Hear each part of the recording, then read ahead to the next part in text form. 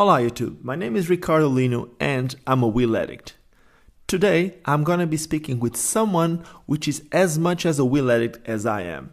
Over the last 15 years, this inline skater from the UK who's been living in Barcelona for way too long, but I don't really know for how long he's been living in Barcelona, but we're gonna know today. This inline skater has been developing new products, team managing some brands. He started his own shop and right now is one of the most influential persons when it comes to skating. So let's make a phone call to this guy you guys might know as Ollie Bennett. Let's see how this goes. We had a few problems with audio. Let's hope that the whole thing works right now. How you doing, Mr. Ollie Bennett? How you doing, Mr. Lino? How are you doing? I'm good. Should I tell you to count to 10 for the millionth time? Oh my God. You're lucky it's not 20. I can't count to 20. I've installed Skype on 2 computers, 1 Mac, 1 PC, 1 iPad and 1 phone because none of them were working. And they all went off at the same time. It was chaos in here. Like a rave. But that's all good because you're still a DJ, right? Not a Skype DJ. That's a new thing. I could try. Yeah, but now you got headphones because Mr. Ollie Bennett had to go and buy some headphones to do this Skype interview. So now you get new headphones so you can be a Skype DJ. I know. I got a proper microphone. I had 2 headphones. One Euro one from China. I just went to a corner shop down the road and they were trying to sell me second-hand earbuds with wax all over the ear and everything. Did they work? I was like, do you have any without earwax on them? He's like, that's not earwax. I was like, that's definitely. But that was for free. The earwax was for free, so you should have bought them maybe. I guess so. I didn't think of it like that. Anyway. Oh man, what a day. So how long did it take us? It took us 1 hour and 10 minutes to set up. Yes, and I was like, but it's also my problem. It's not just you. So I'm still an amateur with this, man. But we're trying. That's all it matters. For an amateur, you've done very well for yourself. The lion life. All over the internet. The lion is so good. Wow. The lion life.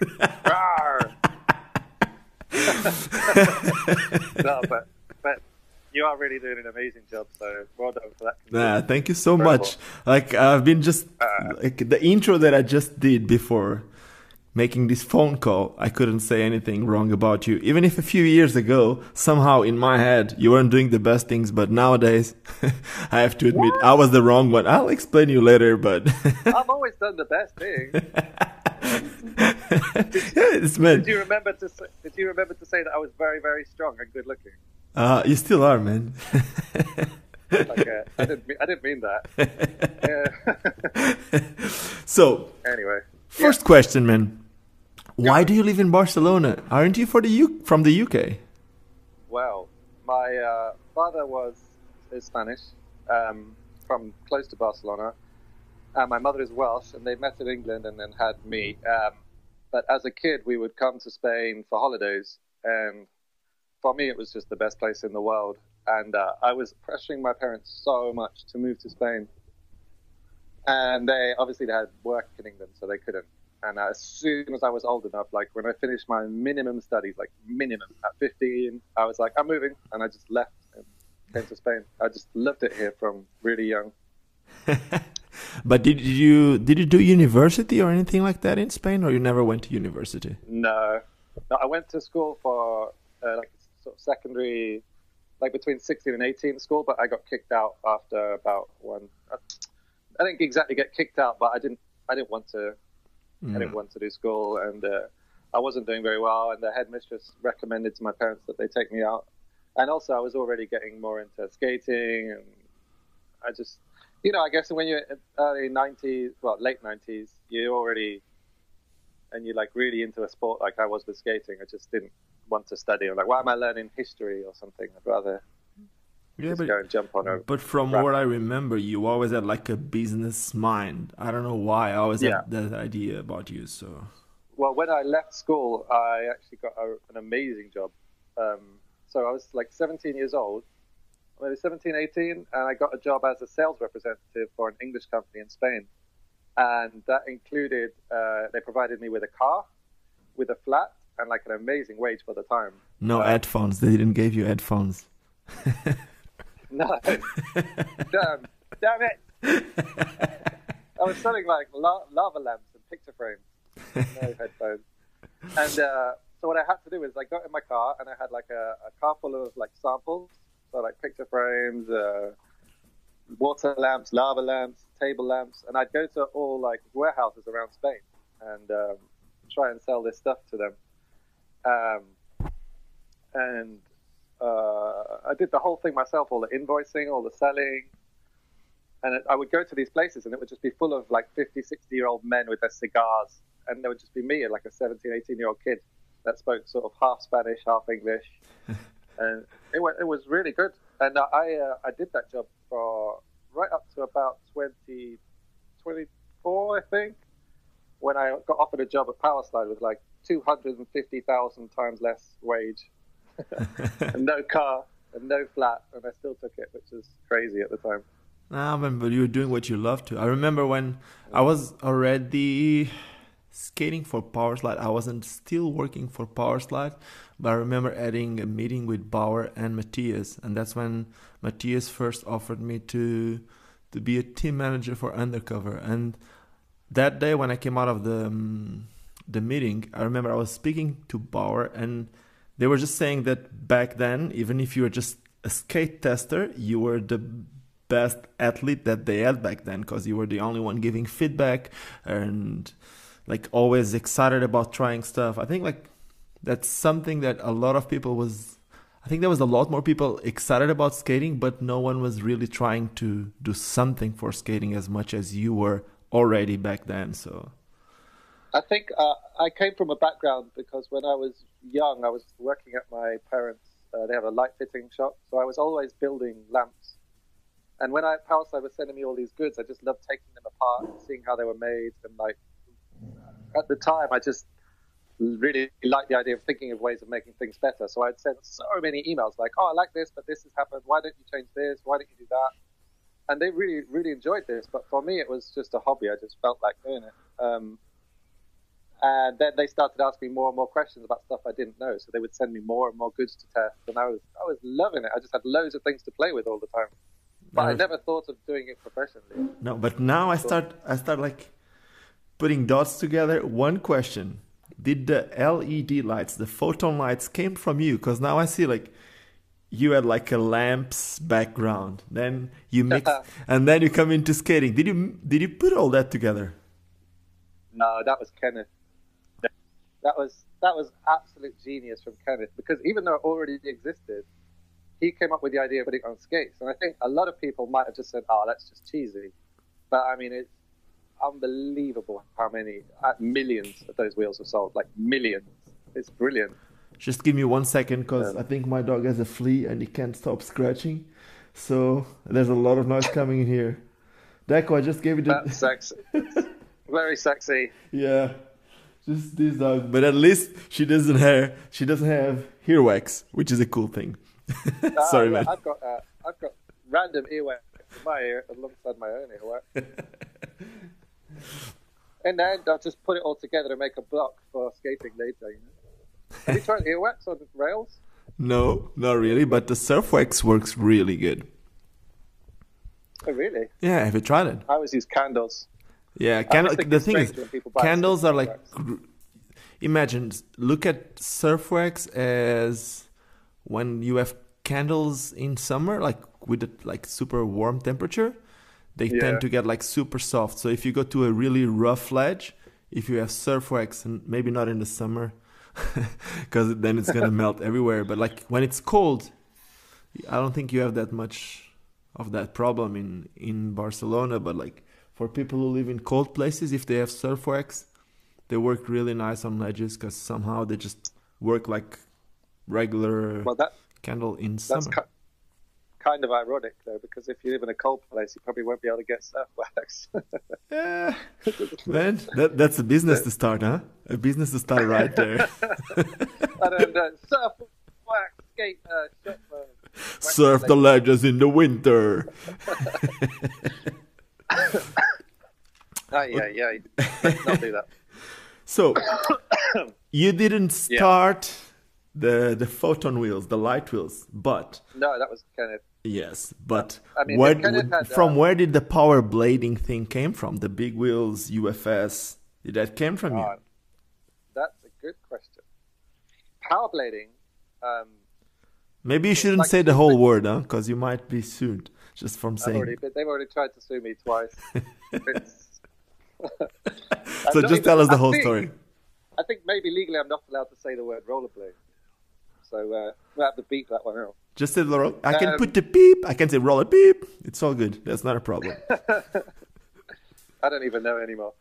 Basically, I moved to Barcelona. I lived in a town very far away, and I had to drive always.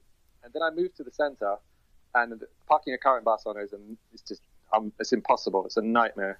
Man, it's like last time I was there with a car was 2 years ago for the Barcelona roller dance. And I had to took my van when I was living in Portugal. I had that cargo van. And I had to took the van with me. And I ended up spending 200 euros just to be in Barcelona for 2 days because there was no other way for me to have a car in Barcelona. So 2 days costed me 200 euros. And I didn't even use the car because then I couldn't park it anywhere. So I know. And not only that, if you park it on the street, you're very likely to have it broken into or hit. So I had this really, car I really liked, but I couldn't park it anywhere. So I sold it.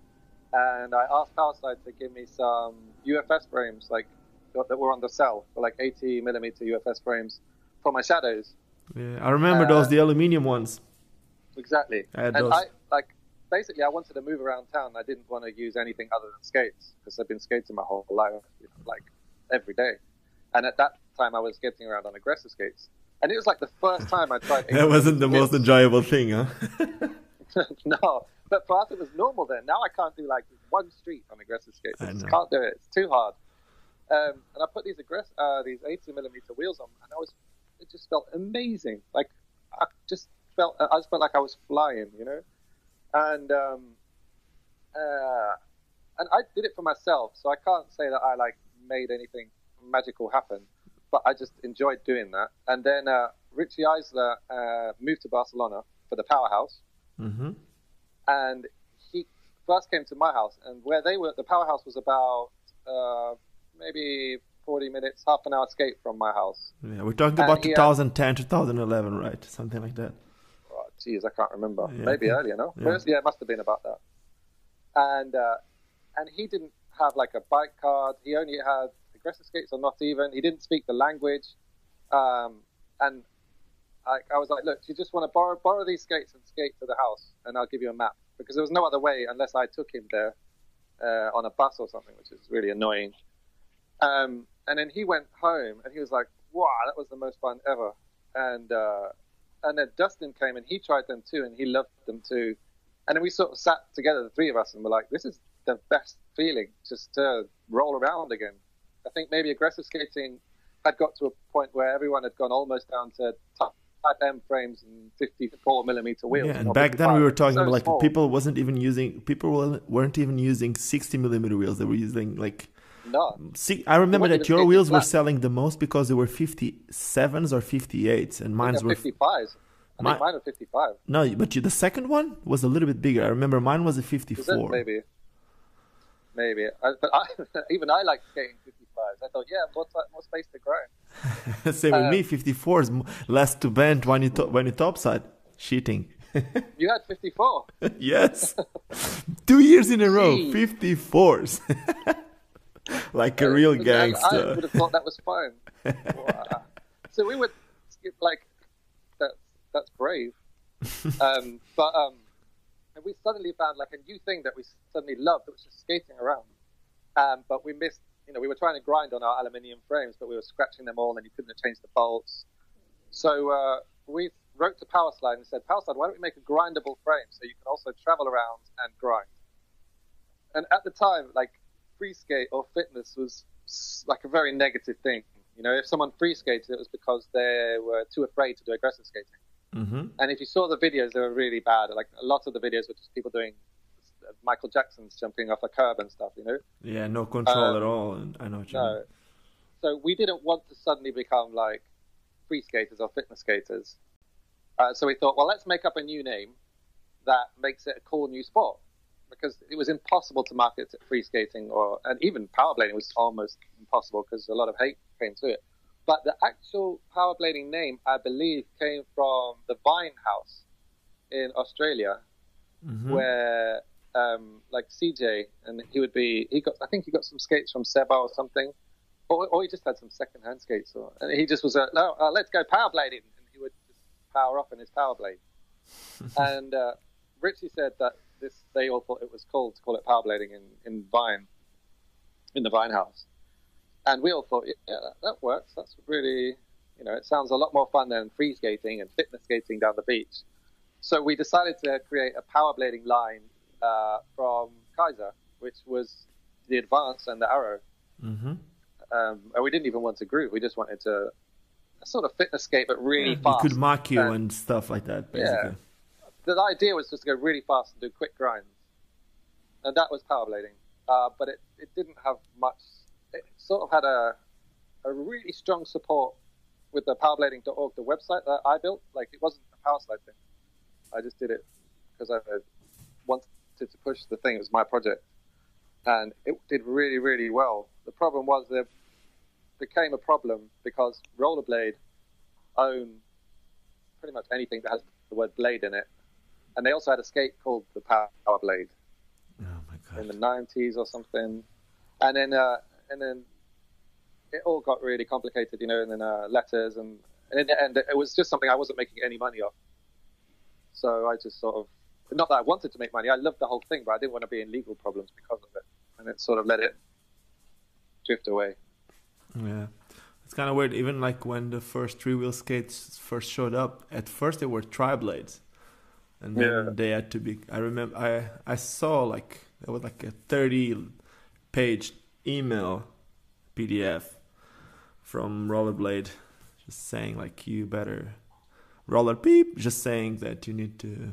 I don't know. I mean, I think they are the ones that take themselves the most serious in a way. I think what the story is that they sort of ignored their trademark for a long time.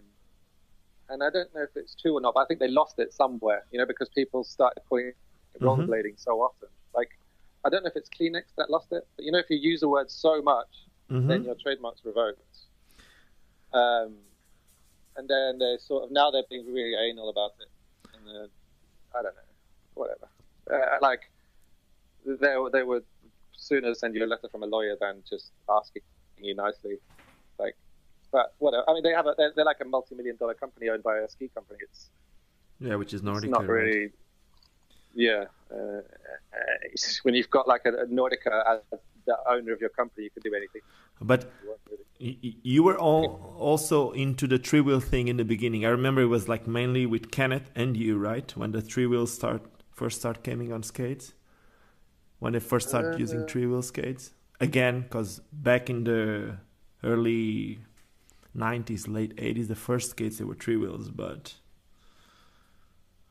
I don't remember my first three-wheel skates. Was it? Oh, no, the Dupes. Oh, yeah, I do. Yeah, I did. Yeah, basically what happened is they made the 110 Mega Cruiser frames, which I tried with 125 wheels straight away, and it was quite scary, actually. I remember just flying down a hill and the car shot out, and I thought I was going to die. I thought it was the end of my life.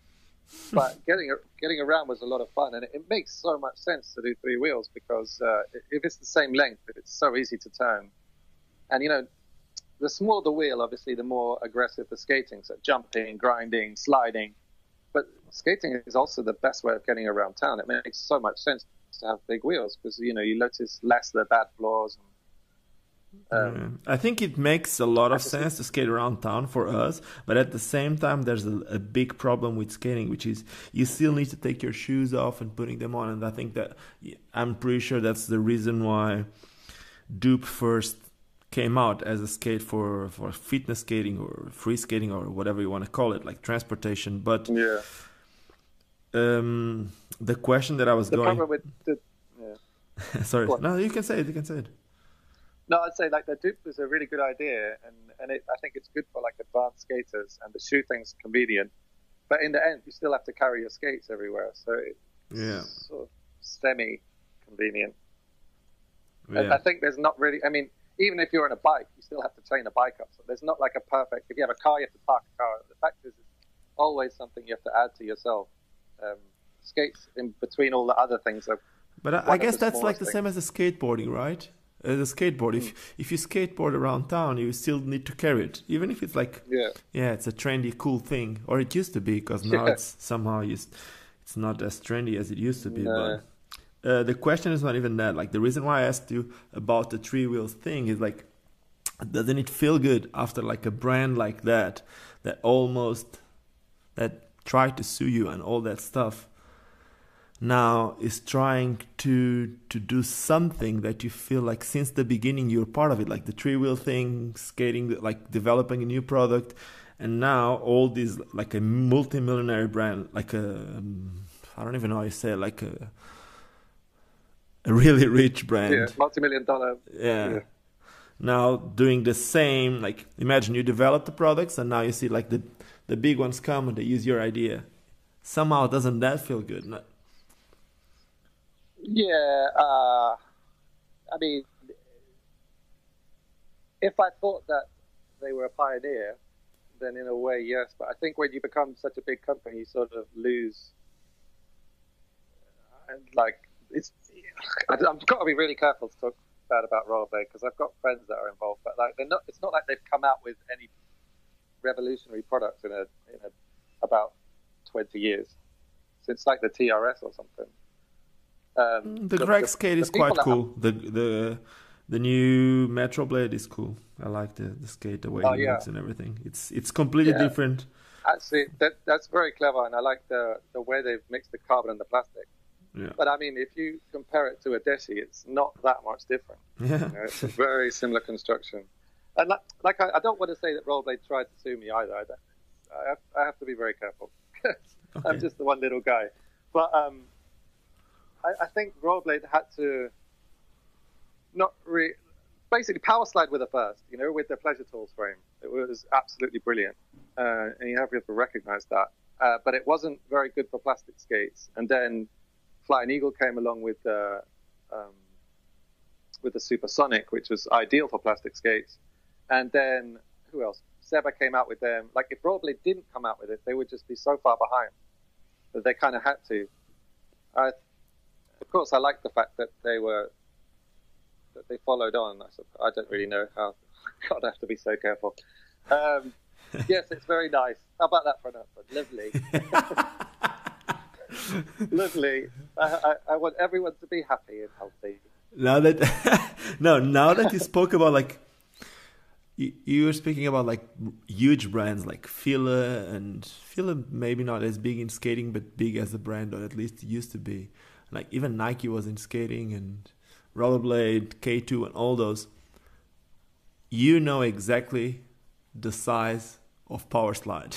When I mean the size, is like how much people work inside, how big are the offices, how big are the warehouse. Can you just explain to the people listening to this how big it is? Because a lot of people they refer to Power Slide as if they're talking about Adidas of inline skating, something like a huge like corporation. Like, I think if you'd have to compare the different brands, you've got like you know, say with K2, Fila, they're probably in a very similar type thing. You know, they're owned by. Well, actually, Fila is a license. It's not even actual Fila. But obviously, they're focused on superstores, decathlons, and fitness skates. And I'm not really sure how many people in that company skate. So they just sort of produce products. Yep. K2, obviously. Do you think Fila has their own molds, or they just buy? No, I'm pretty sure they don't, for sure. I don't think Fila's a very big company, if I had to guess. I don't know for sure, but like the people I've spoken to at Fila are really nice. But it's not, they're not massively in sort of part of the core scene, as it were. But I mean, they live off commercial, really, not what us lot. Okay. And then obviously K2 sort of pops in and pops out ever so often, but doesn't really.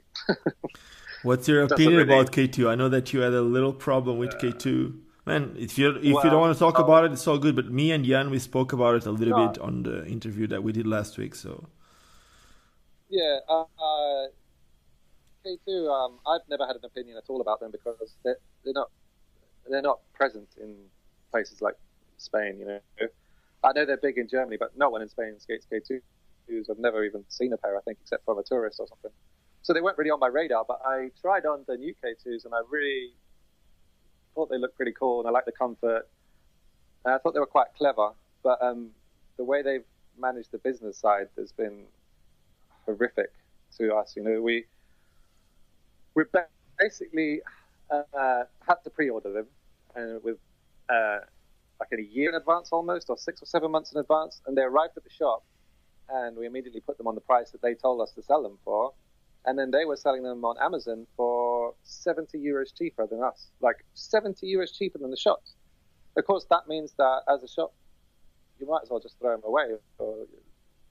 And we had the option of either sending them back after like emailing back and forth. I emailed loads of people, no one were answering me. So I just feel like they're not very helpful. Unless it was a mistake, I just think it's really not a nice way to treat the shops. Because if without shops, you're not going to have people being able to try stuff on. You're not really going to just browse online and find out skates on Amazon, but you might walk past the shop and go, "Oh, I wouldn't mind trying skates." I don't know. the thing is, in my opinion, the shops, at least the ones that I know in Spain, they're not just shops, man. I look at your shop and I know, like, you're doing classes. It's like you offer classes. People can go there, they buy the skate, but it's the whole experience.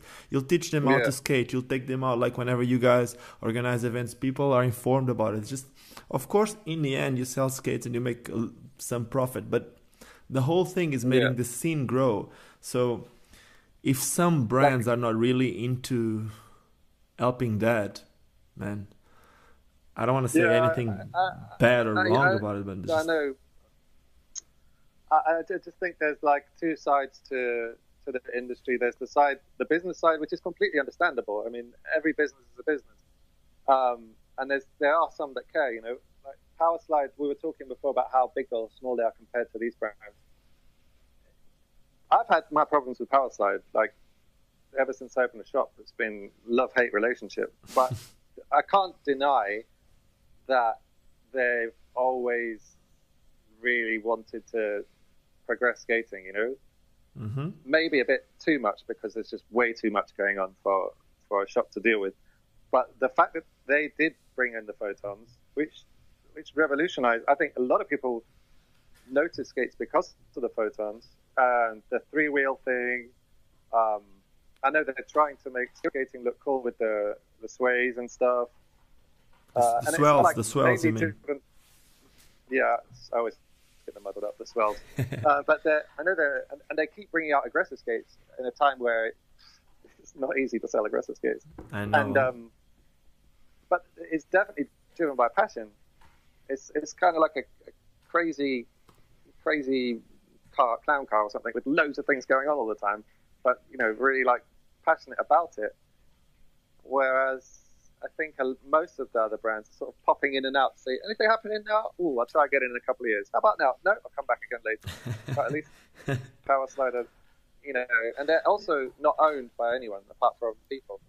Yeah, the thing is, like what happens with Powerslide is, like, we were speaking about it yesterday. Like, man, we both, that's one of the things that I said in this intro is, like, I call myself a wheel addict, but you're not less of a wheel addict than I am. But the thing is, Powerslide is owned by a wheel addict himself, which is Matthias. Like, he's probably even more addicted to skating than we are. And it's weird. It's like, I speak with him about developing a roller skating, and I'm explaining him how the skate needs to be in a backslide or whatever, and he knows exactly what I'm talking about. Then he's talking with, like, the best speed skater in the whole world, and he knows exactly what it's. I know it's his business, but at the same time, the amount of detail and the amount of knowledge that he has with all types of skating, it doesn't matter if it's roller derby, if it's whatever.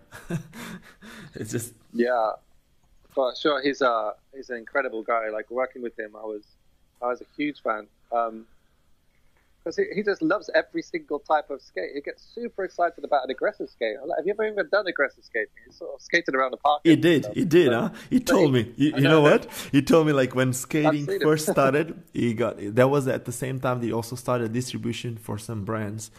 So back then it was like Hyper, and I think he started also with Senet and all that stuff. And it was before, I think it was before USD, a little bit before USD. So he started aggressive skating, and Bauer was also aggressive skating. So then he went to a race, because he used to be like, for some people that don't know, he used to be like a really, really good speed skater. So he went to a race somewhere, I don't know if it was in China or something like that. So he was away for like 2-3 weeks. So when he got back, the other guys like Bauer could already do a lot of tricks. So he's like, oh my God, I can't pick up with these guys. So he can, he's a master. I think he stay there. But yeah, he's great. I think maybe he drives people crazy at work because he's so passionate about it. But I mean, he's the first person there, and he's the last person to leave, like every single day. I know, man. Like, now I own my own company. I sort of arrive late and stuff. No, and it's like you had a few meetings with him. So, you know, like when you're having a meeting and then he's just like, okay, just give me half an hour. And then he goes out. He goes for the physiotherapist or whatever because his back is not the best. And then he comes back to the meeting. Yeah. And then you keep having the meeting. And then 2 hours later, he's like, I need to go for a skate. Then he goes for a skate, half an hour, 45 minutes. He trains and he comes back. And the whole thing keeps going. It's just funny, man. Yeah. I remember, like, I was skating. I was obviously in aggressive skating for many, many years. I started, like, really young. And I thought I was, like, awesome, like, super cool skater dude. And he was just like a fit. But us aggressive skaters back in the day, we thought anyone that did do aggressive was an amateur, you know? So I was like, cool, Matthias, just speed skating, whatever, but that's just sort of skating along the beach. So I went skating with him, and he was pushing me the whole way. He's like, man, you have terrible style. That's not how you skate. He was laughing at me. And I, for the first time, realized I wasn't a super cool skater dude better than all the other people. He was like, I don't know, what, 50 odd, and I was like 25 or something. He was pushing me. Everyone that skates with those two guys, him and Scott. Scott is the guy in charge of I think he's the guy in charge of speed skating at Powerslide. Yeah. He moved to, you know him, but some people listening to this don't know him. So Scott is he moved from New Zealand to Germany and is in charge of the speed skating department. Like those two guys, like it's a complete joke. They're always making fun of each other. And like they're way too good at skating, both of them. Well, and when Joost was there too, it was just a beef between all of them. That's who could skate the fastest and do the best double push. Anyway, so I'm going back to the beginning of this when I told you that for a few years I was like, I used to look at Holly and I was like, somehow I felt like Holly did something wrong. And of course you were doing the best, but for me, you know what happened? I don't know if I ever told you this or not, but this is what happened really. So a few years ago, before, like I already knew you, and I had that meeting that I just said in the beginning of this interview that I'm doing with you, and Powerslide proposed me to do brand management, and at the time it was team and brand management for Undercover. So Undercover was about to change from the cheapest brand in the market, the cheapest wheel brand in the market, to a real wheel brand, and we wanted to try something different. That's when we came with a colored wheels idea, because back then all the wheels were white and boring. So that's when we came first with those wheels, and I had to put a team together. And when I put the team together, there was a few skaters that I put on the team. One was Matthias Auger, and one of the other ones was you. And the reason why I put you on the team was like, of course I knew how good of a skater you were. I knew how professional you were, and at the same time you could help me with two markets, because you were living in Spain, but you were originally from the UK. So you having a pro wheel, the UK people would buy your wheel, and then the Spanish people would buy your wheel. Somehow I was like trying to get to two markets with one skater, because I had like reduced budget. And that was amazing. Which I'm still very thankful for. Nah, man, you were amazing with it. And I'm not going to say that you did anything wrong. I'm just going to admit how wrong I was. And that's why I'm having these conversations. So what happened later was like, you kept doing always an amazing job, and always like every time that I sent you an email for like whatever, a wheel graphic or whatever we needed to do, you always came with the wheel graphic the next day, or 2 or 3 or 5 options, and then someone helping to editing the video, and already with ideas for the next year. And like, it was your passion talking for you, like just you were doing it really, really good. And what happened was, like, I was just too young and was too busy traveling and partying and drinking at night and whatever. I wasn't even living in Portugal back then. I think I was living in Hungary, and I was always just trying to go from place to place, place to place. And for me, what I was doing was like something that I thought it was like would never change. So I wouldn't even reply to emails the whole time, and I wasn't, seriously, nowadays if I look back, I was the worst guy to do the job I was supposed to. Not because not because I didn't have the passion, or I didn't have the communication with the skaters, but I didn't understand back then how important it was for me to stay in contact with the mother house that was Powerslide, and with the skaters and all that. I was in contact with the skaters, but replying emails was part of my thing. Every single day I should have stopped a little bit and do my thing. And I couldn't think about it, man. Like I told you, I was too busy with a lot of things. But you were that guy. You were just, because I remember back then you were still working for maybe that lamp company. I remember that you were still working with something else. Yeah. So you were sitting on the computer, you're doing all those things that I should be doing. So slowly you start getting into the brand, and slowly I start getting out of the brand. So when I finished my graduation, I was just, for me back then, now that I look at it, just seems weird. But for me back then, I remember looking at skating and thinking, I don't really know if I want to do this. I felt like like a lion in a cage in circus somehow. I wasn't doing it because I wanted anymore, and I was doing because I had to. But no one ever told me to do something. I was just putting myself in that situation. And you were doing the exact opposite. So somehow inside me, I started growing something against you. And like, why? Why is he? I had no idea. Yeah, but it's a stupid thing, That's why I'm telling you this. Somehow I ended up growing something inside me, like he's taking my place. And you weren't taking my place. You were doing your job, which wasn't even a job. You were doing your thing as you should have been doing. And I wasn't doing my thing. And so it was just a natural... Everyone has some kind of... I mean, you must be right in some ways. Like, for me at the time, I'd been asked to start a clothing brand, so I started Stigma. Yeah, but that was amazing. Clothing, Powerslide didn't really know how to manage a clothing company. You order so many sizes, and then skate shops weren't really selling clothing anymore since Senate and all those brands had stopped doing clothes. And so they kept getting left with lots of random sizes. And they said to me, all right, well, instead of doing that, how about you do Deshi as well? I was like, okay, I'll do Deshi now. And then they were like, oh, okay. And obviously when I started doing Deshi, I was a team rider, and Randy Spicer and Louis Zamora were doing Deshi. But they were not answering emails at all. I know what you mean. I think. But I don't really know, because I wasn't in the management part. Matthias just said to me one day, look, can you manage Deshi for me? And I was like, right, sure. Okay, that's like a dream come true in a way.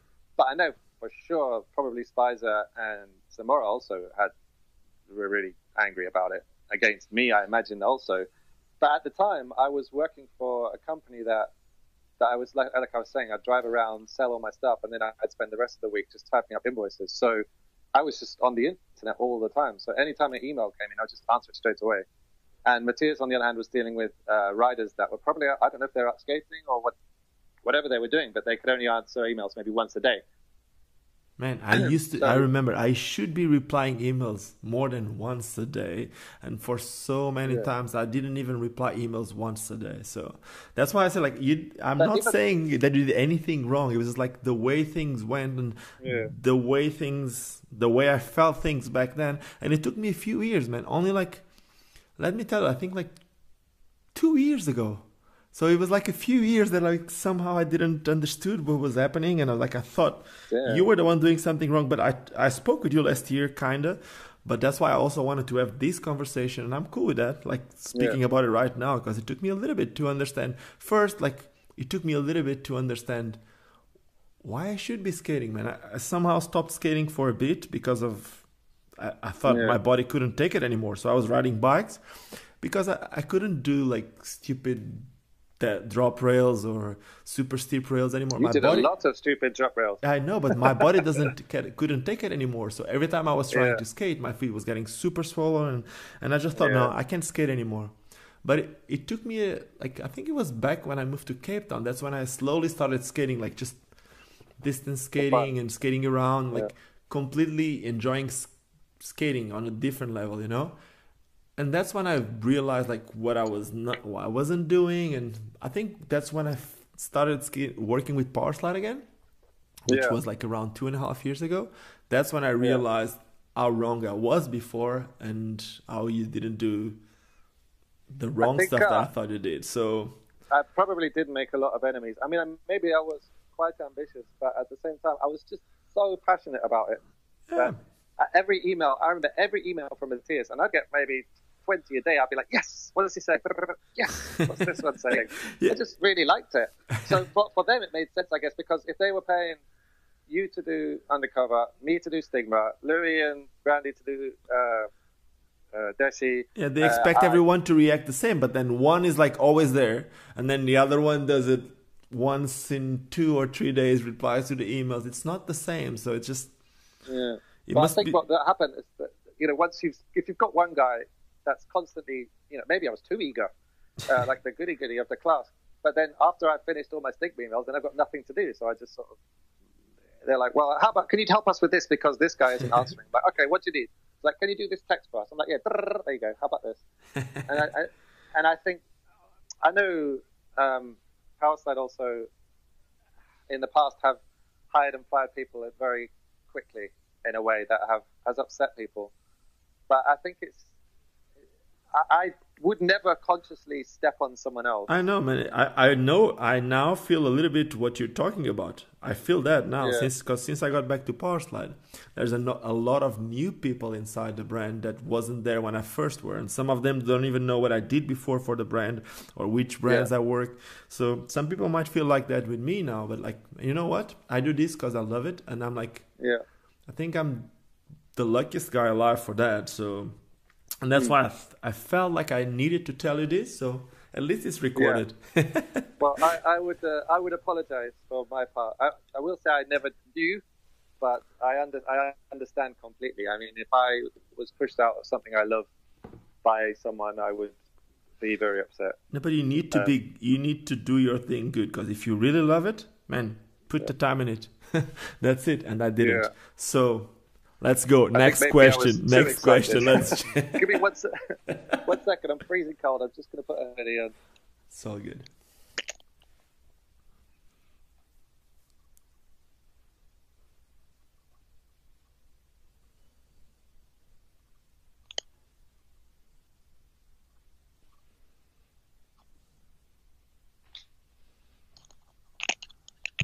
Short advert break, and I'm back. How big is skating in Spain, man? It's hard to say, but it must be so much bigger than the majority of places. For example, we get a week around 200 people in our classes. Hmm. That's of which maybe about 30 something are kids around age between 4 and 10. On an average day, like a bad. Like Monday to Friday, maybe 20, but like on the weekends, 150 to 200. And just And then a shop question that has nothing to do with that. Do you have days that you don't sell skates at all? no, Okay. And no. like the day that you sell the most skates, how much skates did you sold in a shop in one day? Jeez. That's a hard question because I'm not in the shop so much. Maybe, I don't know, 20 pairs or something. Okay, that's really good. Just like, But yeah, and it's a lot. you were saying like classes, and you do more events other than the classes, or We do like one skate night a month where anyone can come. okay, Other than that, we've done a couple of things, but it's quite hard to organize. Like because a lot of the stuff we would have to do would be volunteer to okay, organize an event because events cost a fortune, and also we don't really need to. We're already like stressed to the limit. Like when we started the business, it was just it started me in my basement, and then That was Roller Outlet. And then Roic started with me and my business partner. And now there's 8 of us, in 2.5 years or something. And even that's not enough to manage it. It's crazy. So we don't even just doing what we do now is stressful without having to add events to it. But we're just trying to start new skaters. That's what the classes are all about. To show people how much fun it can be. Okay. Do you also have different levels of classes? I remember the last time I was in Barcelona, like 2-3 months ago. There was this. Sorry, I remember that when I was in Barcelona, like 2-3 months ago, there was this shop, Roller 360 or something like that, and they were doing sliding classes. Do you also have like sliding classes and all these different types of classes? On the Saturdays, we do junior, advanced junior, beginner, secondary beginner, intermediate, and advanced. And then the advanced, for example, would be doing slides, jumps, all of that stuff. And the intermediate would be learning how to do small jumps and go backwards and stuff. And then the beginner classes are basically going up and down stairs. So we do everything. And in the week, we do aggressive, free skate, which includes slides and jumps and stuff. Roller fit, which is just like a intense workout. And what else do we do? I'm missing one. Oh, beginner again. That's of course, cool. Beginner's the main one because a lot of people come to the shop and they're like, oh, I don't know if maybe I don't like skating, so I don't really think I'm going to buy some. You're like, okay, how about this? You come to the class for free. We'll lend you skates for free. And if you don't like it, don't buy skates. And of course, everyone likes skating. Who doesn't like skating? It's impossible. That smile on your face, just priceless, huh? It's amazing. Like when people come in and I'm like, so did you enjoy it? They're like, I love it. Show me which skates I should buy. Like, here we go. And no, it's not about our business for me. It's like about the whole thing, starting myself on a pair of skates in the 90s and now being able to see so many people on skates again. It feels like you've formed a part of the whole thing. And do you think that your personality, which is like super obvious with the social media from Roic, do you think that helps having more people into skating? Because I know like a lot of times that you guys make some marketing stuff, like whatever, those little funny videos, a lot of people end up sharing, which some, in my opinion, that helps skating. But do you think you have a lot more clients because of it? People get to the shop because of your social media strategy, or? Yeah, for sure. Like, numbers are always a good reference for our business. We have 38,000 on on Facebook and 30-something thousand on Instagram too. I think people consider you a serious business when you have that much of a following, and I think they probably take it into account when they're searching for shops, or they'll probably go, well, if these people have 38,000 followers and 4.9 star reviewed, and we get that from, I guess, just have fun. Like a lot of the videos are definitely not orientated to selling. Like they're nothing to do with selling skates. Yeah, but it's not about selling the skates. It's about people spreading skating. But people will share skating, and somehow they're like advertising skating in general. But what I like the most is just advertising. It's personality in it, and there's also fun and a very positive vibe. We never go for negative stuff. So it's just skating's fun, funny, friendship, and have a laugh. And I mean, I don't know how many non-skaters see our videos, but I think a lot of people see it. A lot of people, and now every now and then I get someone sharing stuff that you guys made on my Facebook or something, or a message on Instagram, or a comment on Instagram with my name. What I think it's interesting is that you guys have such a big audience, but you keep doing everything in Spanish. Of course, you are based in Spain, but don't you guys sell to the rest of Europe, or just sell in Spain? Yeah, we do. The problem is if you do post in 2 languages, you alienate people. It's weird. I've tried doing stuff in English, but then the Spanish people won't share it. I once did a test where I did exactly the same post, like a meme type post, in Spanish and in English, and to see which one had more reactions, and the Spanish one did by a long way. Also, of course, our business is definitely mainly in Spain. And then you just have to decide to follow one thing. Because if you do half from this, half from that, you sort of lose your core. Yeah. Because we definitely have people that are there every day, liking what we do, sharing what we do. I think if they started saying stuff like, "Yeah, mate, have a look at this one." They'd sort of not not really get it. I get it. I get it. Facebook does have the option of translating some. I think it's the photo posts. So we add in translations. If your browser is in English, you will see it. Depending on where you are, you'll see it. Yeah. In that language, that's cool. But our international sales are a lot lower than our national ones, so we have to stick to a theme. Okay. And what's your relation with Flying Eagle? How did it start? What do you do for them now? What's exactly your role? Okay, the Flying Eagle thing is a really good story. I don't know if I get into the whole thing, but when we opened the shop,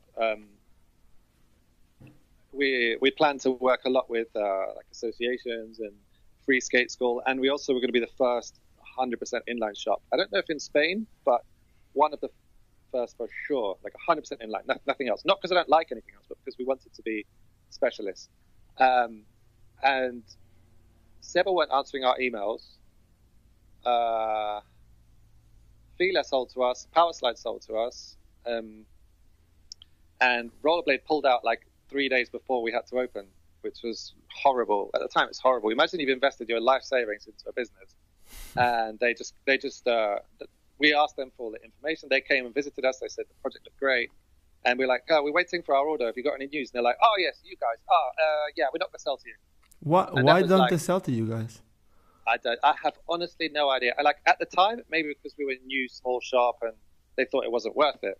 But now we're one of the biggest shops in Spain, at least, and they still won't sell to us. And I have no idea why. It makes no sense to me. Like business-wise, I think they. You think it has anything to do with the power blading thing? Sure. You think I don't know. I just don't like. I've spoken to Rollerblade International about it, and they like us.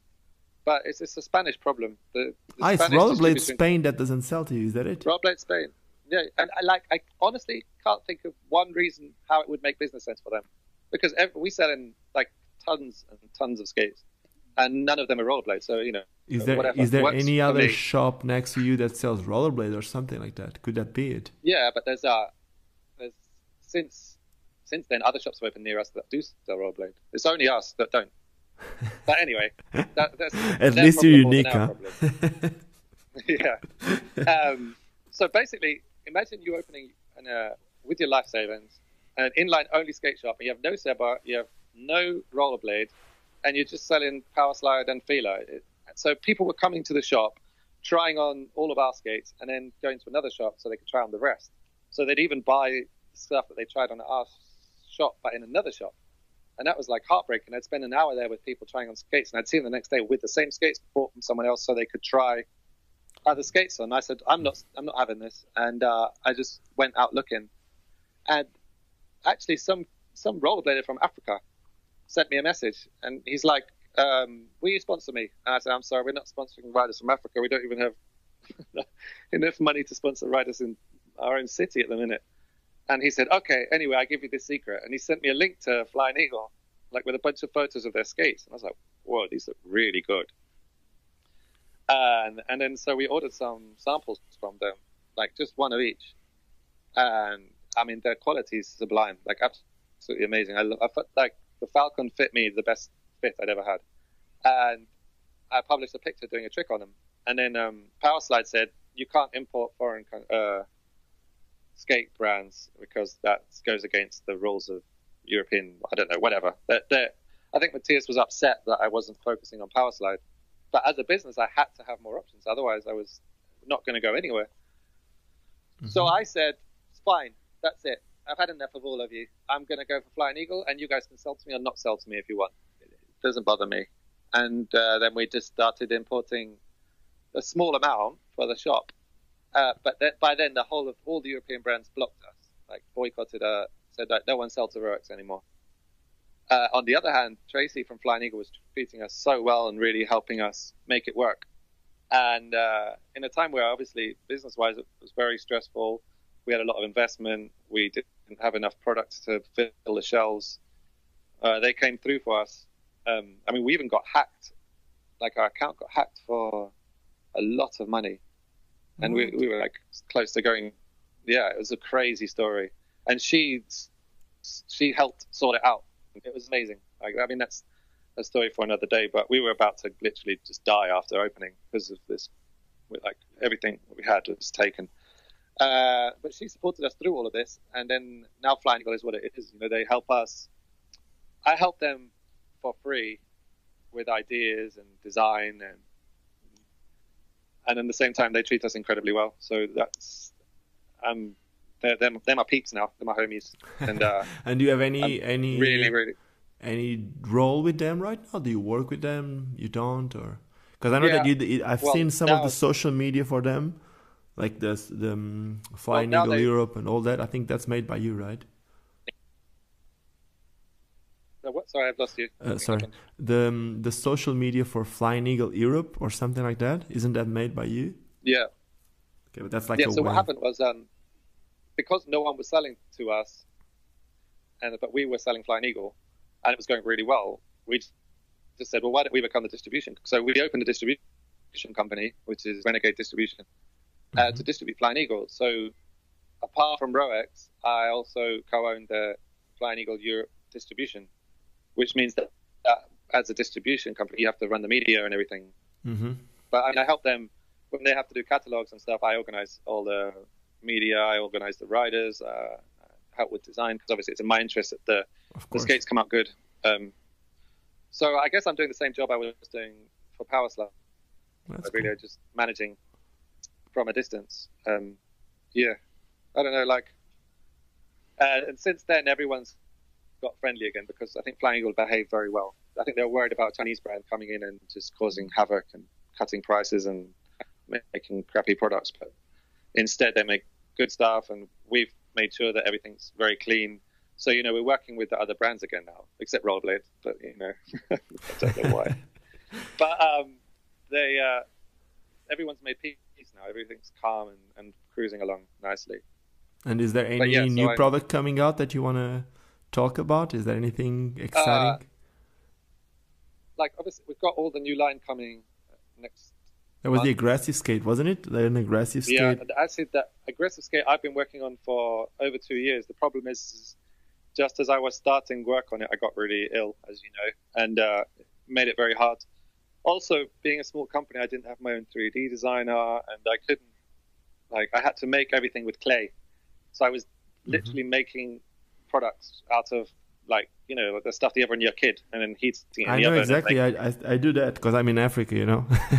When I need to do something, I do it in clay. I take pictures. I can take it to. So frustrating because it's impossible to make it millimetric. You know, you make it all almost perfect. You touch it a little bit, it's like, damn it, and smooth it over. So it's taken about two years, more or less. But it's the final sample is being confirmed now. So if we're lucky, we'll have aggressive skates from Flying Eagle by Christmas. Isn't it frustrating? Like, because I remember that you had I've seen a picture of a frame. Yeah. Maybe like a year ago, and it seemed to be something that like 2 or 3 months ago, Ground Control came out with that. I know. In fact, Kevin Chow was helping me make this frame, and we had it all made. And then he heard that Ground Control were making one, or someone told me that Ground Control were making one almost the same. And I was like, crap. And I released the picture, even though I knew it wasn't ready, because as someone that doesn't have like a big team behind them, I would just wanted to hear all the feedback. So I basically read 100 comments of what people said. Oh, this should be more like that. Why isn't it like this? Why isn't it like that? Took all that feedback and to develop it. And it's changed a lot since then. It's also changed the wheel size. Everything's changed. But I didn't want people to think I was immediately copying Ground Control. Because it just wasn't ready, and we've been working on it for a long time. Yeah, but at the same time, you wanted to put it out before people saying that you're copying. That makes sense. Yeah. For me. It was just I just wanted people to know that we were trying to do something. Is it a soft boot skate, a hard boot skate, a carbon thing? It's a hard boot skate. It's something that no one's done ever before, How about that, huh? That's cool. That's all I can say. I'm really afraid someone's going to leak it. I think it's also not aimed for like the hardcore aggressive. It's something that's a bit different. But I don't want to say much because I want it to be really I see big wheels in it. It's not hardcore, it's big wheels things. Anyway, let's keep going. Let's keep going. We can stop it right now. What? Sorry? It's not like a Trimax. You don't like the Trimax? Have you tried the Trimax? No, I haven't. No, I mean, it's not like the Trimax. It's not that big wheels. Oh, yeah. It's going to be 4x66. Okay, that makes sense. Sort of an in-between size for nowadays. Oops, that's me. That's my phone telling me I need to work. Is it the musical part of the interview now? No. It's my phone telling me that I need to work because I'm really, really bad with memory. So I had my phone. Don't forget to work. No, it's my phone with alarms telling me what I need to do at each time. Oh, okay. I was saying that if you have an alarm to tell you not to forget to work, I'm not surprised what happened with Power Slide. No, but check this. We were supposed to start at 11, and I told you we would be counting on like around 2 hours. So it's 10 past 1, and my alarm just told me you need to do this. No. That's how like someone like me needs to organize. Otherwise, I lose myself in my thoughts, man. I'm just like, yeah, you goddamn hippie. No, I'm not a hippie. That's the thing. I don't smoke or I don't even drink. Man, Janice is pregnant, like I told you, and like she's pregnant. Like congratulations! Thank you so much, man. She's pregnant 8 months. Thank you. And since she's pregnant, I haven't been drinking not even one beer or anything like that. I haven't been drinking anything. That sounds terrible. No, it's good. I can't complain, man. I love it. It's good. You're way more productive. I love it. And I find I go crazy if I don't have any beers ever. No, it's good. Like, man, when my baby comes, then I can have a beer every now and then. But it was good to be like 9 months. It's and until now it's 8 without drinking anything, which is a cool thing. Yeah. Congratulations. That's good. Thank you so much, man. And you were telling me because you're on big wheels. Yeah. What did you say? Because you're a big wheel skater, not an aggressive skater anymore. I skate a bit of everything. Ooh. I'm in fact playing a game. Have you seen that game? I'm playing a game of Blade with Felipe Zambardino. I saw it today for the first time. Actually, I hadn't seen it. Dude, before. have you seen what he did? What the trick that the last trick he did? He's so good though, that guy. I know. I need to think of a good one now. He did like, I don't know if I can. I think I can still do it. Maybe I don't know with the fakie, because he did fakie to 70. Backslide to alley top soul to front Savannah. I can do the thing without fakie. I think I've never tried it. With the fakie, I don't know if I get speed enough. Wait, what are you gonna do it on a ramp? Yeah, it's a mini ramp game of Blade. Jeez, impossible. Nah, it is. Give up now. I think I can still do it. Maybe I'll try. I don't know. But my next trick, I need to go. Oh, man, I need to go on like stupid shit. I can't do the normal tricks. Otherwise, you'll do it. He's way too good. Yeah, that's always the best way to win those games. Anyway. Yeah, I need to go open books and stuff like that. Get involved with some X-Grind mixes.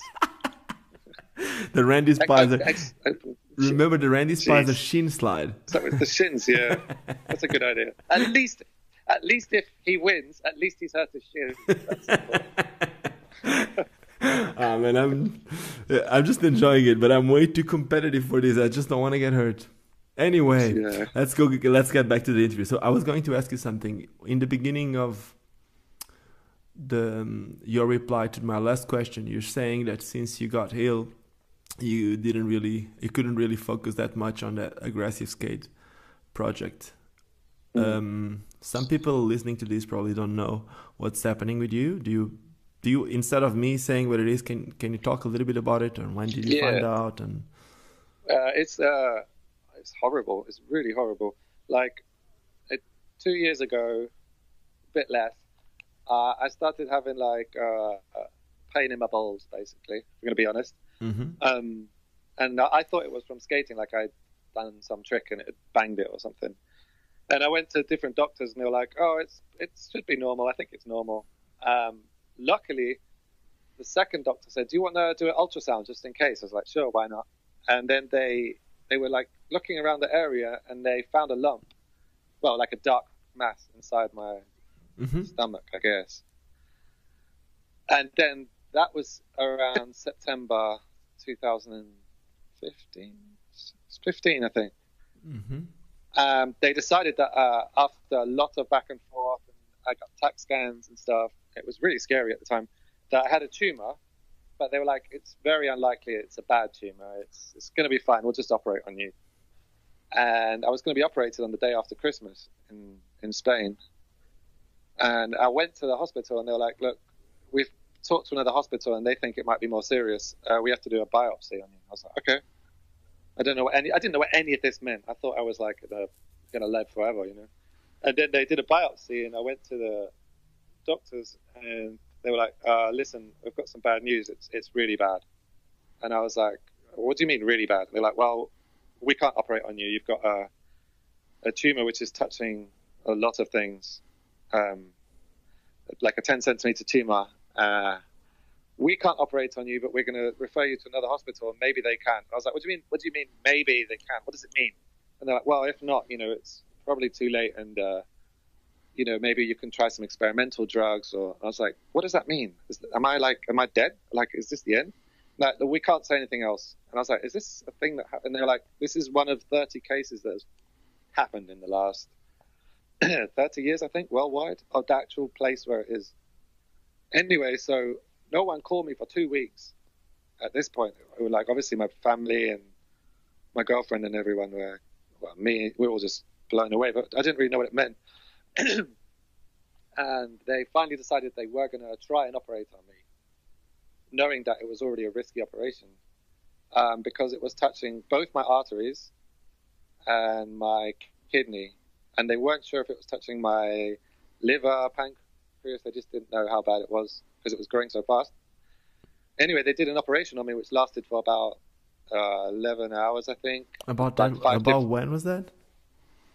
This was last March. Yeah, okay. I saw you before that. Then I saw you in ISPO. That was after ISPO, not this ISPO, the one before. Yeah, just before the ISPO.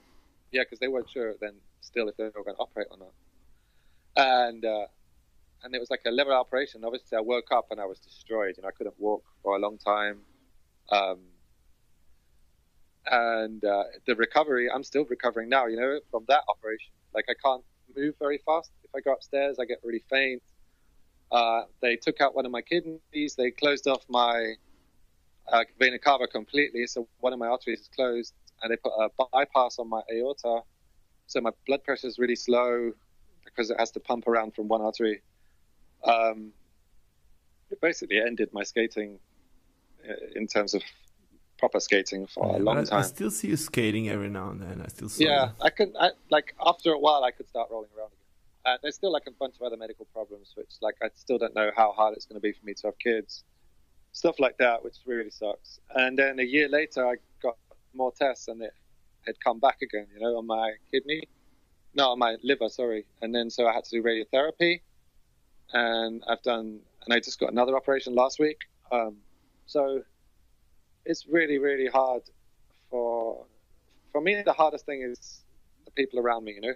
Of course. Like I'm getting married next month, and we both have to live with not knowing what the future's going to be. My family, of course, because they don't live in this country. So, and I'm in hospitals like a lot every week. You know, it sucks. It's changed me in certain ways. You know, like I'm not afraid of anything anymore, which is good. But it also means I'm very angry. It made me angry.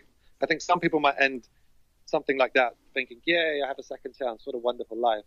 For some reason, I've come out like, I don't know, like even the smallest things make me really angry. Not violent angry, just like not that sensitive anymore. Just like it is what it is. Like it or not, that's what I got. Yeah, like if Rollerblade or K2 do something I don't like, I just get furious and I want to blow up something. I don't know. It's a hard thing to deal with mentally, because I think the whole life people can go through stuff where they say, "Oh, my life sucks. My girlfriend broke up with me and I twisted my ankle," or you know, "Oh shit, I lost my house keys." And then you always go, "Well, at least I have my health." But now I can't really say, "Oh well, at least I have my health." It's just like, well, at least I have it. mobile phone. Is it painful for you? Because like the other day you told me, I was speaking with you Monday. Today's Thursday, so I was speaking with you Monday, and we were trying to organize this thing, and then out of nowhere you just had to go to the hospital. Like, yeah, well, they operated on my hydrocell on Wednesday last week, so I can't really walk properly. And it's all swollen everywhere. I don't know. It's painful because I feel like an 80-year-old man. You know, I don't feel like a 35-year-old at all. I get tired. I just get really tired all the time, and also worry. And the actual operations, you know, they hurt for a week or two maybe, and then you start feeling better again. And then something else happens. Yeah, it sucks. Ah, man, it is what it is. You're here. We're talking about it, and you've done a lot of good things for what we love. Of course, it's not the most important thing, but you have like a family around you supporting you. Yeah. And you're trying your best to get the best you can. I could say it's, at the same time, it's been the best year of my life, you know, because me and my fiance are just amazing together. I love it. And that makes me really happy, you know, and I've been in really difficult relationships in the past, and that was as painful maybe or more than this. So it's all, I think your biggest problem is painful, however big it is. If your biggest problem is you can't find the charger for your phone, that's stressful. Yeah. I think you get to a point where there's not like more stress, you just, the way it is. It's the way it is. Okay. I can't complain. And I'm going to try to move away from that, and then trying to get back into the main reason why we started doing this interview, skating. So, like, for someone who's been into skating for so long, like you, when did you first start skating? I didn't make you that question. I was like 8 years old. So yeah, you started like on inline skates or roller skates first? Quads. I was on roller skates for many years, maybe till about 13, 14, from 8. Mm-hmm. Like the ones with cuffs, you know? Yeah, old school plastic type. Bauer Turbo, Rose's Turbo? Bauer Turbo? What's it like?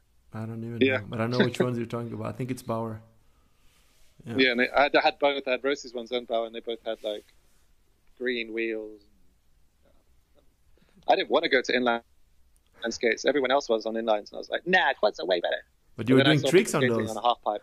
Were you doing tricks on those? Not really, just jumps and stuff. I didn't even know what tricks were. And then I saw like a Red Bull pipe demo on inline, and I was like, wow, I need them tomorrow. Do you remember the guys doing the Red Bull demo? Who were they? They were all the English guys. I don't. I just remember they were one of them skating King 55s, and I thought they looked amazing. That was already the King 55s time, so it's not dead. Yeah, no, I didn't know aggressive skating existed for a long like time. 98. Like my first aggressive skates were 98. Yeah, like 97. I started aggressive with Fifth Elements. Yeah. But I mean, I had been skating, but I didn't know aggressive skate. I was more like doing hockey with my friends and stuff. Mm-hmm. I didn't even know aggressive existed. It wasn't like the internet then, you know. It was whatever you found in magazines or stuff. Yeah, I know what you mean. I remember, like, I was thinking about it yesterday, how excited I was, like, because I come from a really tiny town in Portugal. So I remember in my tiny town back then, there was, like, only one magazine. It was called Roller Mag. Do you remember Roller Mag from France? Yeah. So I don't think they were that consistent.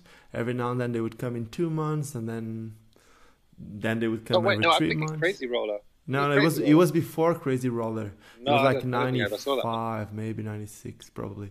And I remember like there was like a little shop selling that magazine every now and then, and I remember it was like 2 km from my house, and I remember running from my house to the shop like almost every week to see if the magazine was there. But I remember putting it in my head, like, I'm not going to think that the magazine is there. So if the magazine is there, I'm going to be really, really happy. But if the magazine isn't, then I'm still not sad. So something like that. But it was like that with BMAG. Not BMAG, I mean Daily Bread. And there was only one shop in Barcelona that had Daily Breads, and it was the same. We'd always go there and check. But before magazines were cool, man. I remember, they were. Now there's that. Have you seen the Tri-Skate magazine from Kenneth did it? Have you seen it? No, I've just seen a photo of the cover. We took some photos for that actually at the shop. That's cool. You should get some at the shop then. But it's not really the same as like a it's like a power slide catalog, really, isn't it? I'd imagine. Kind of, not written. Yeah, you'll see a lot of products. It explains the products, it does, but it doesn't say this wheel is good for this. It says these sized wheels are good for this, which you can see it as a catalog, but you can see it as a magazine. It's like there's a lot of different people and a lot of different styles of skating, and it's not just buy this product. It's like this sized wheels, this type of frame is for this, which is. But is it all power slide products? Yeah, from what I know, yes. I've seen the magazine on an iPad, on Kenneth's iPad. I haven't seen the printed issue yet. I'm waiting on it, so soon. I'm waiting on an order here. But my question, that's why I made you the question, when did you start skating? Because I was going to ask you, for someone skating for that long, how do you see skating going? Because somehow, I don't want to think it's just me, so that's why I'm making a discussion. Somehow I feel like skating is growing, and all this big wheel thing is bringing like old people that used to skate into skating. But for someone who's been teaching skating and working so much with skating, do you really think that somehow skating is growing? Is there like a new generation of skaters, or not really? I mean, at least from where I live, definitely. I think that big wheel skating, although the aggressive world was very anti it, in the majority, it's a really good evolution. You know, I think pro skaters are so good, and you like people getting into the sport. It's sort of way beyond. I think it's almost unmotivating to know that you can maybe get that good over 10 years, but you'd never really like make the money, as it were, if that's what you want. It's fun, but this whole big wheel thing is also really good fun, and it's like a blank page right now. There's people are coming out with like the mushroom blading stuff, which is sort of small technique-y stuff. You've got the power side, more fitnessy stuff to get healthy. You've got a lot of young kids trying it, and you have the free skate stuff, which is not 100% defined yet. So you can sort of create a name for yourself. You can. It's like I said, like a complete blank canvas, and I think it's really exciting to think that anything can happen. And I think you said something which is important, which is somehow the aggressive skaters were like super. I wouldn't say picky, and maybe some still are, like blocking everything which isn't that type of skating. But this type of skating and the mushroom blading guys and whatever people have been doing with the big wheels and just free skating in general, somehow it's opening people's minds to other types of skating other than just grinding a ledge or just skating 10 meters, doing the grind and come back. It's really hard. The like slides and stuff are really hard. And if you look at the new websites coming out, even for aggressive skating, like the Blader Union one, you see it has a big wheel section as well, you know? Mm-hmm. Almost every aggressive skater nowadays, they've started buying free skates or Triamaxes or big wheels. If you'd have taken out the Trimax 5 or 6 years ago, people would be furious. And now people really like it. And I remember times when aggressive skaters would ask that I not take any pictures of them with big wheel skates on, even though they'd use them all the time. But they're the same ones now that are constantly doing edits. You know, it's like it's already happening, and I think it's the best way to make skating grow. And I think from that amount of people getting into big wheel skating, you know, many of them are going to go to aggressive. Of course they are, because once they feel like, you know, that they've learned as much as they want to on big wheels, of course the next stage is aggressive. See, if we have an aggressive skate classes, and every single one of the aggressive skaters, maybe except one or two, are people that first bought free skates and then bought aggressive skates because they want to learn more stuff on skates because they love it, you know? Yeah, but that's what I keep saying.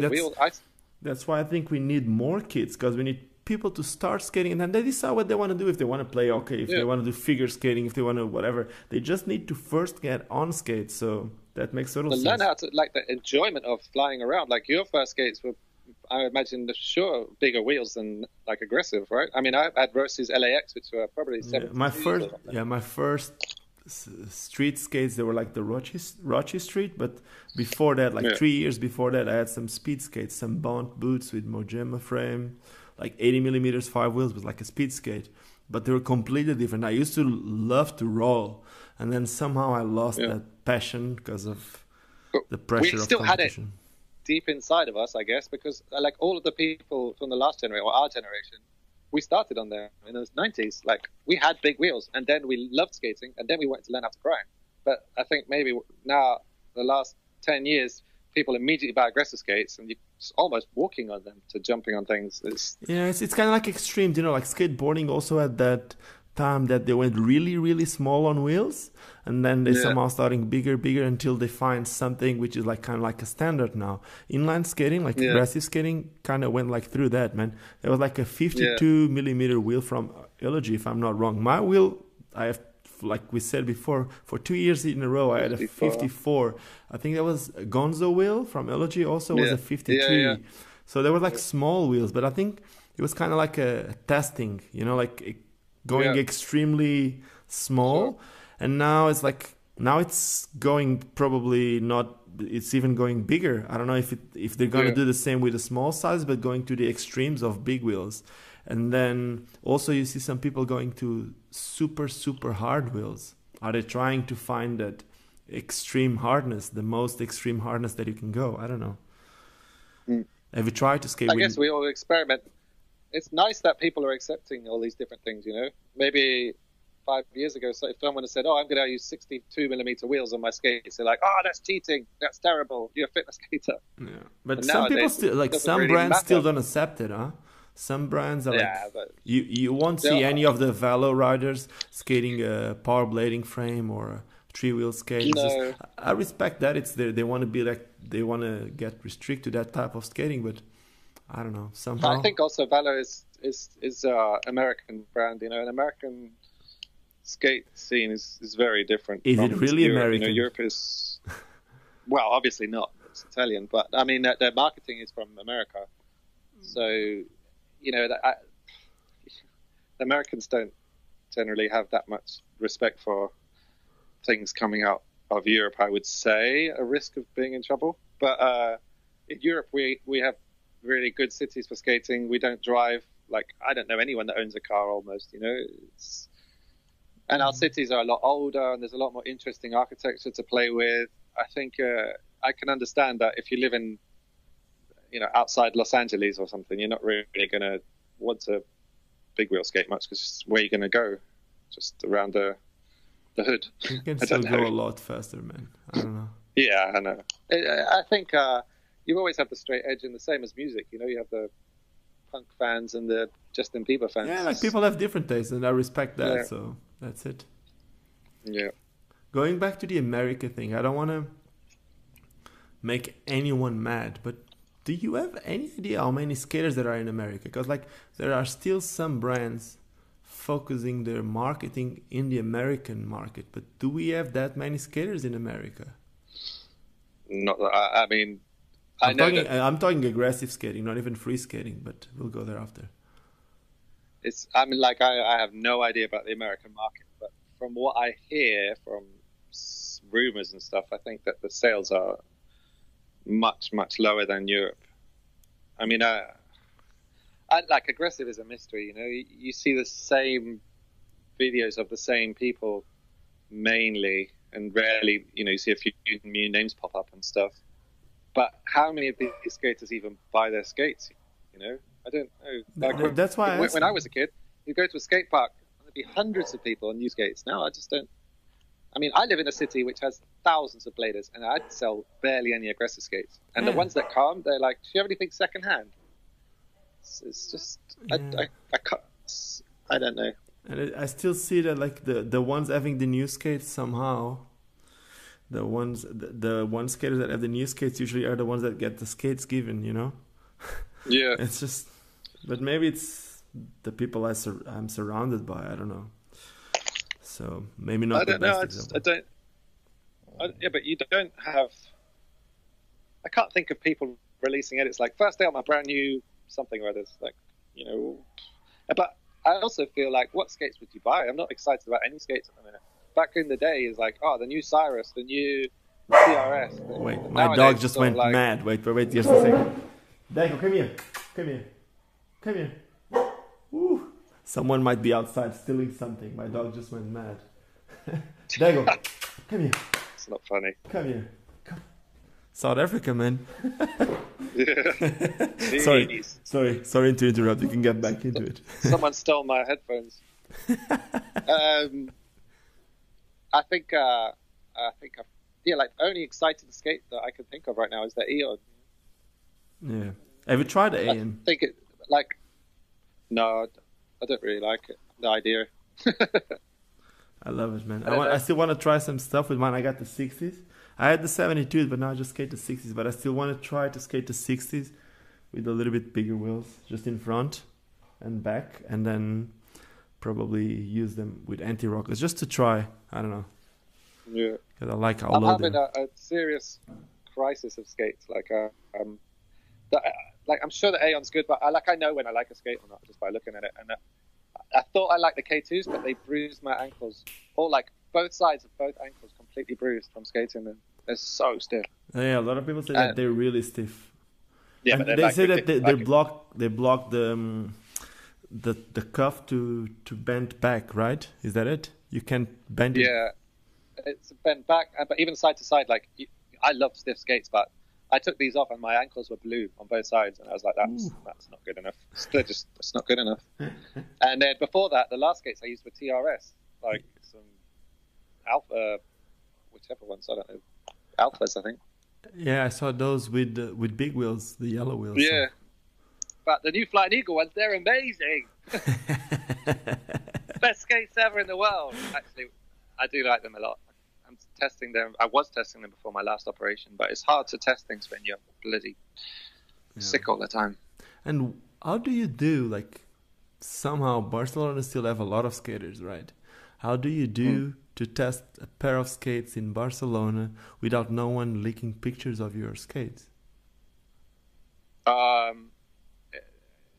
It's really hard, and It's I really tricky, huh? hope that. I mean, luckily I have a grind box, and I have people that I can say very seriously to. So far, like if anyone's testing them, I'm with them. I'm not letting any pictures get out. But some people have pictures, but I really don't want them to go online. Also, I only get as far as I know, I think I only get the samples delivered to me so I can control it. Because, for example, what happened to Razors now, it's terrible. It's terrible. Like that photo was really not a very good photo of those skates. You know the switches? Yeah, but who put that picture out there? It looked like it was a shop, wasn't it? Yeah, I think it was a shop. Because, obviously I got sent that picture in January. Not that one, but like a picture of the skate in January. And so did all the shops in my email list. Like maybe 30, 40, 50 shops. So like a lot of people have seen those skates, but no one on the internet. But you just sort of have to respect that. But when shops release pictures, it's like, man, when I was working for Powerside and shops did that, it would just destroy you because nothing would come out maybe for 3 weeks. And by the time that, maybe 3 months, and then other sales would be affected. Leaking is terrible.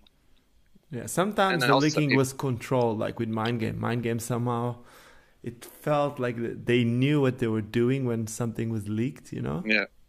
But that was a different thing. That's like you can definitely leak on. Like I leaked those frames, but it was really just because I wanted feedback, not because they were being released, But you can do clever leaking, but not obviously Razors.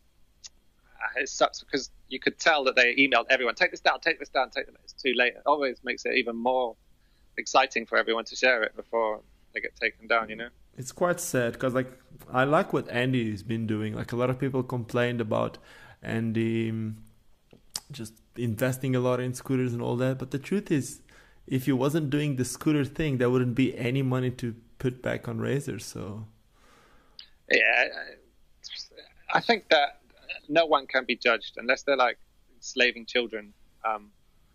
My philosophy is 100% skater. My business, 100% skater run. We only sell inline skates. But I don't think that we're any better people than someone that sells yo-yos. It doesn't matter. If that's what your business model is, why shouldn't it be? That makes sense. And I think, if Andy saw a good chance, for example, if I saw someone in the street selling I don't know, iPhones for €200, I'd buy them all and then I'd sell them myself. Just because it doesn't make me a bad person. It's just sometimes smart business. You have to survive. Of course, especially man. if you And have a like, how family many and people live from skating? Only very few people, and now even less. So, no one pretty much now, I guess. Like 10 people maybe. you do if you have your own shop. That's what Oh I'm yeah. talking about, I living mean, from skating, not skaters. really. Oh yeah, I'm balling. I can't even afford headphones. Man, but the thing is, like 2017, being a pro skater in 2017, it's not the same as being a pro skater in 2001 or 2. It's not about just being good at skating. It's a lot more than that, man. Being a You have to contribute, yeah. You have to be, man, the most professional skater that I know, it's for sure, and I'm pretty sure that you Wait, we say it we do 3, 2, 1 and say it at the same time. Okay, 3, 2, 1, Nick Lomax. Nick Lomax. Man, he's amazing. He's the only one that amazing. He films, he edits, he skates all types of skating. He's cool with kids. Yeah, he's amazing. He's like, and not only, he's also extremely loyal. He's a good person. He's honest, and he gets up early to go out skating every day. That's he's professional. He is the most professional skater that I have ever met, and I really respect that. Like when I used to go on tours with him and a bunch of other skaters, like a lot of them would just be wasted, hungover, and he would have drunk as much, probably more.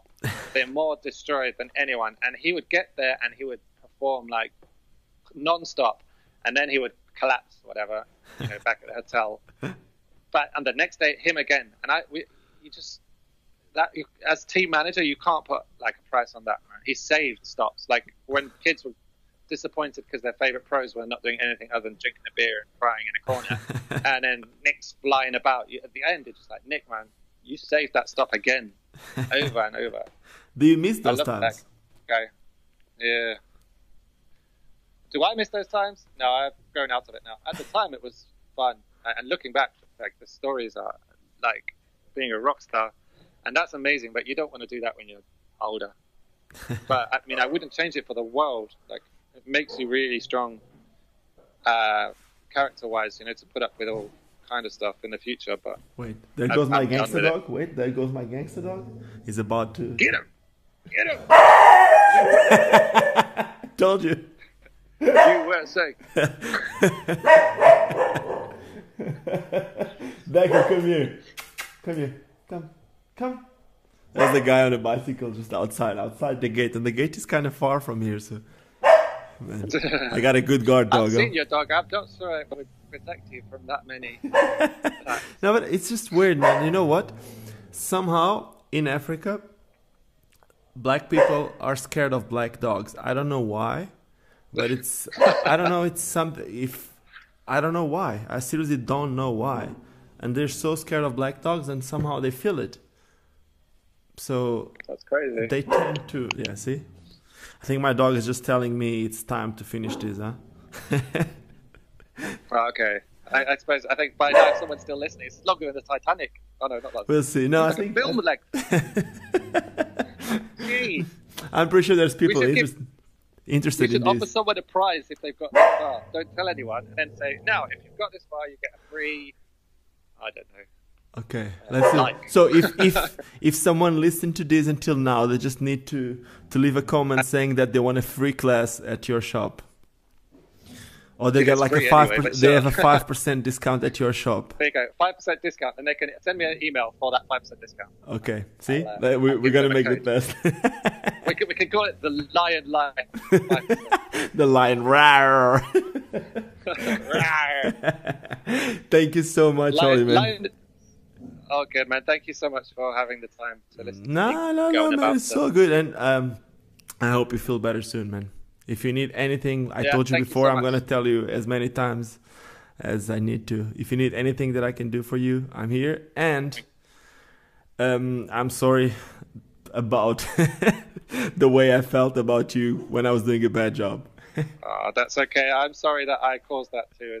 There's always takes two to tango. And thanks for the offer. The only thing I needed this morning was headphones. Anyway, thank you so much for everything. Keep doing what you're doing. I'm sure you're inspiring many people with your project. Thank you so much, man. Really, really appreciate it, huh? Let's stay in touch then. Bye. Thank you. Bye. Ciao. And that was the end of this conversation with Mr. Oli Bennett. I hope you enjoyed this one. Don't forget to subscribe to the channel if you want to listen to more of these and if you want to watch any of my skate-related videos. Bye. Cheers.